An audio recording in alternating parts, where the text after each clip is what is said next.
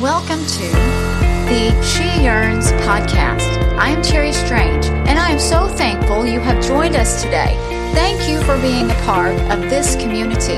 The She Yearns community exists to lead women to desire more of God in everyday life, making Him evident and desirable to others.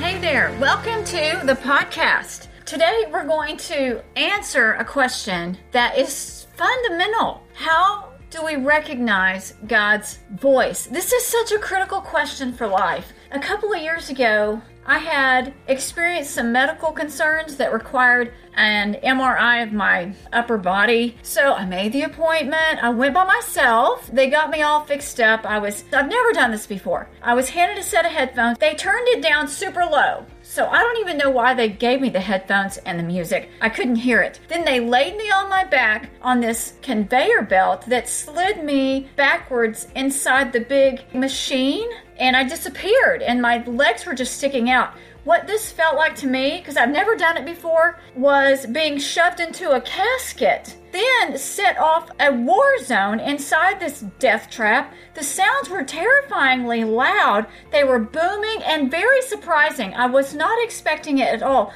I'm not sure what the headphones were supposed to do. They were not noise canceling, and they were not soothing. I could hear nothing above what sounded like bullets going off and cannons shooting around my entire body. Suddenly, I was scared to death. I didn't even know what to expect, and I couldn't get out. So for the first time in my life, I was frightened to the degree I nearly couldn't move. And I know it was strange. I know it doesn't sound normal or natural, but that's what happened. So when the calm ladies outside my casket asked if I was okay, I felt kind of stupid and said, but I had to do this because it was a medical issue. Or they were just going to start over. They'd already told me that they were going to have to start over. So I said, I'm fine. My whole body began to shake. Even though I tried to control it, I could not. I just kept shaking, which caused them to keep me locked down longer and longer. I was crying. I couldn't hardly breathe, and there was no one there to help me. My husband had said it was super easy and it would probably lull me to sleep. That was not the case. Instead, I cried all the way out of there after I finally got done. The study was a complete waste. I could hardly catch my breath. I was humiliated. And now I had a migraine that was so awful I couldn't see straight, and I was all alone. They just stared at me and whispered about me. It was dreadful. What I needed was help, and no one could help me. And I wondered, how many have been in a place where you needed help? I mean, real help, not like that, but real help. Advice, guidance, answers, just to know someone cared, that you weren't alone, that you matter, a place where you need to hear the voice of God in your life. Can that even be possible? Does He care enough to do that? Will He help you in your situation?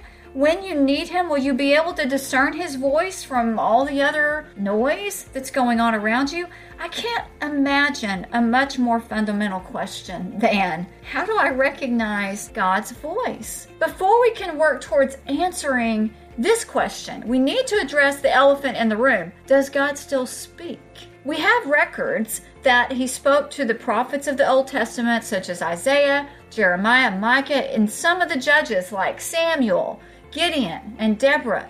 The writers of Hebrews sort of confirms this in the first verse at the opening of the book, where it's written long ago, at many times and in many ways, God spoke to our fathers by the prophets. What about now? There are accounts, especially from parts of the world where Christianity is less evident and the Bible is absent, that God does still literally speak. Find a missionary and prepare to hear incredible personal experiences. You and I may have a little history of our own with people we know who need to tell us what God said to them about you or about me or about someone else. We probably should approach these interactions with caution. Test it with Scripture because God's Word will be consistent. This is the next verse in Hebrews 1 that gives us a greater picture of how God speaks to us post-resurrection of Jesus. It says, "But in these last days he has spoken to us by his Son, whom he appointed the heir of all things,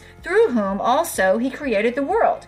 How does Jesus speak to us? Well, we can find out in the opening verses of the book of John. "In the beginning was the Word, and the Word was with God, and the Word was God. He was in the beginning with God. All things were made through him, and without him was not anything made that was made." That's sort of confusing, but it does make the point. And then if we add verse 14, "And the Word," which is capitalized, meaning Jesus, "became flesh and dwelt among us, and we have seen his glory, glory as of the only Son from the Father, full of grace and truth." Today we don't have Jesus dwelling among us, do we? Is God finished taking a back seat, leaving us on our own until he sends Jesus back for us? Well, no. God has given us everything we need for life and godliness. The Bible assures us of that. Jesus tells us before he returns to the Father with his own words in Matthew 24, "Heaven and earth will pass away, but my words will not pass away."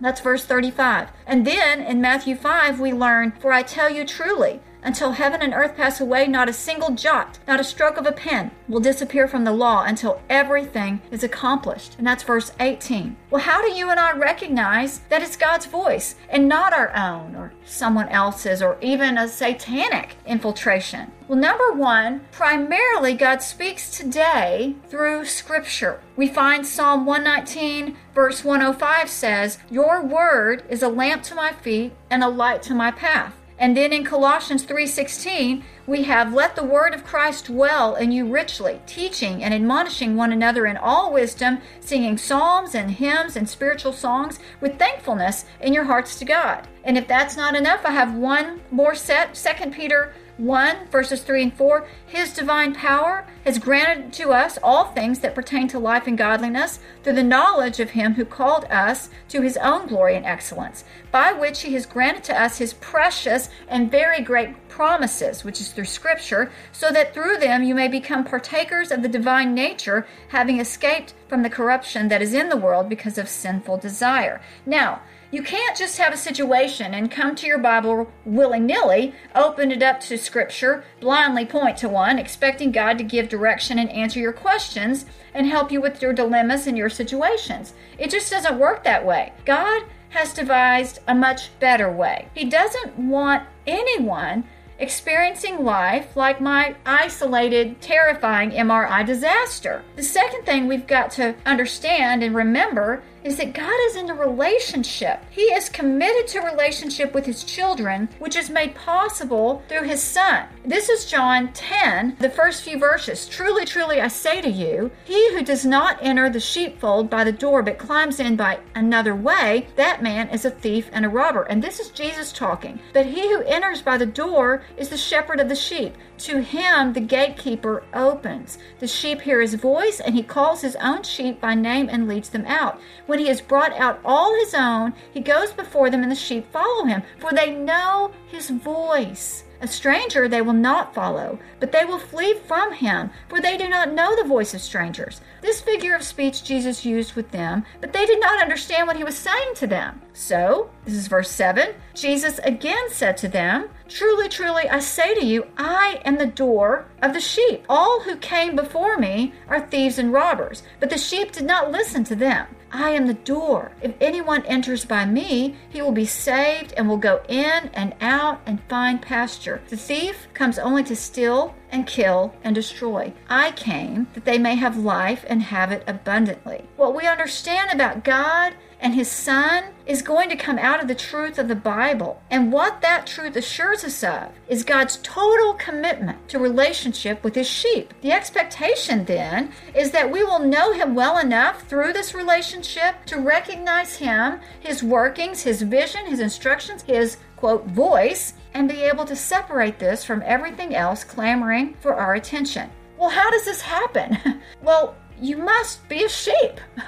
What this also assures us of is that if you are a sheep, you can hear his voice. John 10:27 later on in that chapter says, "My sheep hear my voice and they follow me." You must be a sheep, and sheep recognize and know the shepherd. It's all about relationship. Let's say you're sitting there saying to yourself, well, I want to be a sheep. I really want to be a sheep. That's a matter of asking Jesus to forgive your sins, trust him as your Savior, turn from your sins, and commit to follow him with your life. For that, you get justification. You get eternal life. You get all the spiritual blessings in the heavenly realm and an ever-present help. Or maybe you are already a sheep. You are all in relationship with Jesus. This is your reality. But it seems the volume is turned down, like my redundant headphones in my MRI situation. And the noise level outside is really high. Sheep follow. That's what Jesus says. How can you and I recognize his voice more clearly, more readily, and more often in our lives? First and foremost, we must remember the Bible is the primary means through which God speaks today. And the second very important element to hold steady as you and I seek to better hear from God is that it's all about relationship. Everything we learn about hearing God's voice will stem from these two essentials. Becoming more adept at recognizing God's voice feels sort of far-fetched, doesn't it? Like it might be possible for her or for that guy over there, but not you, and certainly not me. That's when we need to be so very thankful we're relying on the Bible for direction and truth and not ourselves, because we can talk ourselves into all sorts of garbage. If you were to conduct a Google search for something like, how can I hear God's voice? Or something like that, and you focused on seasoned Bible teachers and seasoned preachers who adhere closely to the Word of God, and they don't stray off of something else, you would come to a consensus rather quickly. There are discrepancies that you might find in your search, but we also find a lot of agreement in this area. So I'm not going to give you an exhaustive list because you too can Google and you too can read. I need something helpful that I can use in my everyday life, and I want to be sure I'm listening to God and not my own harebrained notions or floating off on a tangent someone else planted in my heart, in my mind. So how do I do that? How do you do that? First of all, I'm going to make time for listening. You need to make time for listening. This is what the Message says in Proverbs 3. It says, listen for God's voice in everything you do, everywhere you go. He's the one who will keep you on track. Don't assume that you know it all. Run to God and run from evil. That makes a lot of sense to me. I have found the more I strategically put myself in places where he has the opportunity to speak, he speaks more frequently, or I hear better. I can't hear if I'm not listening.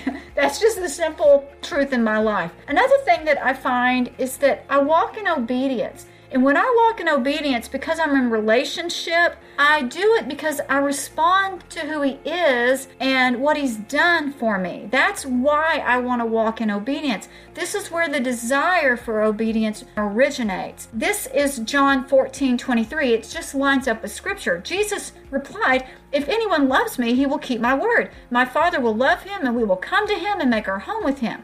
And then in 1 John 5:3, it says, for this is love of God, that we keep his commandments. And his commandments are not burdensome. That's the point here. I walk in obedience. I want to be obedient and learn what it means for me, which includes putting off the old self, which we learn in the New Testament, renewing my mind and reaching toward who he's making me to become. And you can do the same. It's all because of the relationship. That's what I want him to tell me about. So I walk in obedience. I do not try to walk in perfection, but in pursuit of who he's calling me to be as a child of God. Therefore, I'm going to ask. If I want to hear from God, I'm going to ask. James 4:8 says, draw near to God and he will draw near to you. Cleanse your hands, you sinners, and purify your hearts, you double-minded. Well, that kind of sums it up for me, doesn't it? But he tells us, draw near to God, and he is going to draw near to you. That is a promise. And then something that's very familiar to us, but we often just stop at the first verse, but the next two are very key. Jeremiah 29:11-13 says, "For I know the plans I have for you, declares the Lord, plans for welfare and not for evil, to give you a future and a hope. Then you will call upon me and come and pray to me, and I will hear you. You will seek me and find me when you seek me with all your heart." It is a promise that is cloaked within those verses. And then 33:3 of Jeremiah says, "Call to me and I will answer you, and I will tell you great and hidden things that you have not known." So you don't have to be smarter or more progressive in your education. This is just a promise from Scripture. Call to me and I will answer you and tell you great and hidden things that you have not known.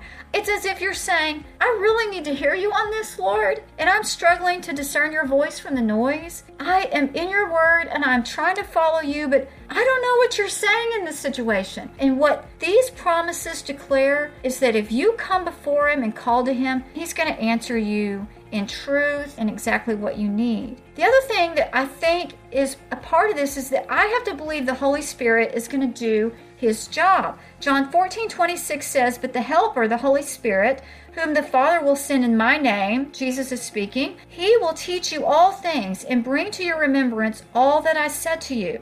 And then in Isaiah 30:21 says, "And your ears shall hear a word behind you saying, this is the way, walk in it, when you turn to the right or when you turn to the left." Therefore, because I expect the Holy Spirit's going to do his job, I'm going to have to trust him and refuse to doubt. James 1:6 says, "But let him ask in faith with no doubting. For the one who doubts is like a wave of the sea that is driven and tossed by the wind." James assures us that we have to refuse our doubting. If I'm asking that God make himself clear, and then he does in Scripture, even though I might be afraid and all the pieces don't fit nicely together, or I don't know how it's all going to work out, because of the evidence he presents to me, I need to refuse my fear and I need to refuse my doubt and choose to believe that the Holy Spirit is going to work in my life. It all works together. Another thing that I can do to hear from God is to seek godly counsel. Proverbs 12:13 tells us the way of a fool is right in his own eyes, but a wise man is he who listens to counsel. I might ask God to lead me to people who will help me hear his voice clearly, not giving me confusion, but to help me hear his voice clearly, to give me the wisdom to know the difference. Because sometimes that is how he works. He sends you to godly people, those people who've walked with him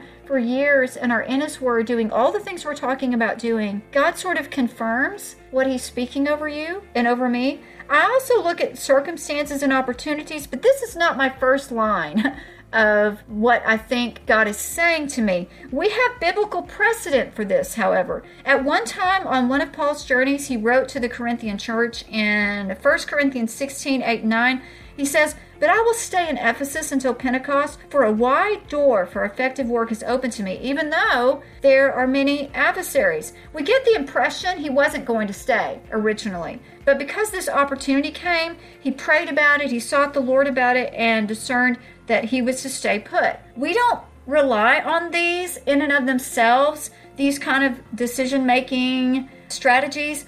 We rely on the Word of God and the Holy Spirit because sometimes we make this the tried and true litmus test of how to discern what God is saying. You and I need to use caution because our hearts and our minds can lead us completely astray to our own destruction, which sort of leads me to the next thing. I get confirmation, and you can get confirmation, usually through Scripture. Or sometimes I believe God has spoken a word over me about something through his word. Maybe I've prayed through it and talked to another believer about it, and the confirmation comes through his word, as well as circumstances consistent with his word. It sort of all works together. And then a peace will come. 1 Corinthians 14:33 says, "For God is not the author of confusion, but of peace, as in all the churches of the saints." His voice will always line up with his word. He will never ask you to sin or to do something that is sinful. Like any other aspect of relationship, it takes time to really hear and know another. Oh, it's going to be worth it for all of us. We don't need to scramble through the days. You and I don't have to experience loneliness, feeling as if God is not there or he doesn't care. We can hear God's voice in our lives. Absolutely.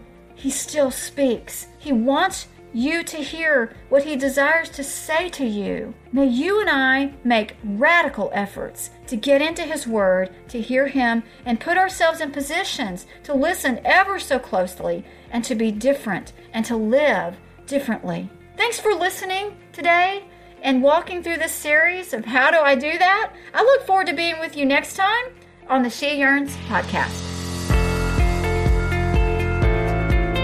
Thank you again for tuning in today. We will be releasing a new episode every week. I would invite you to become a subscriber, and it really makes a difference when you share something here that you find helpful or encouraging.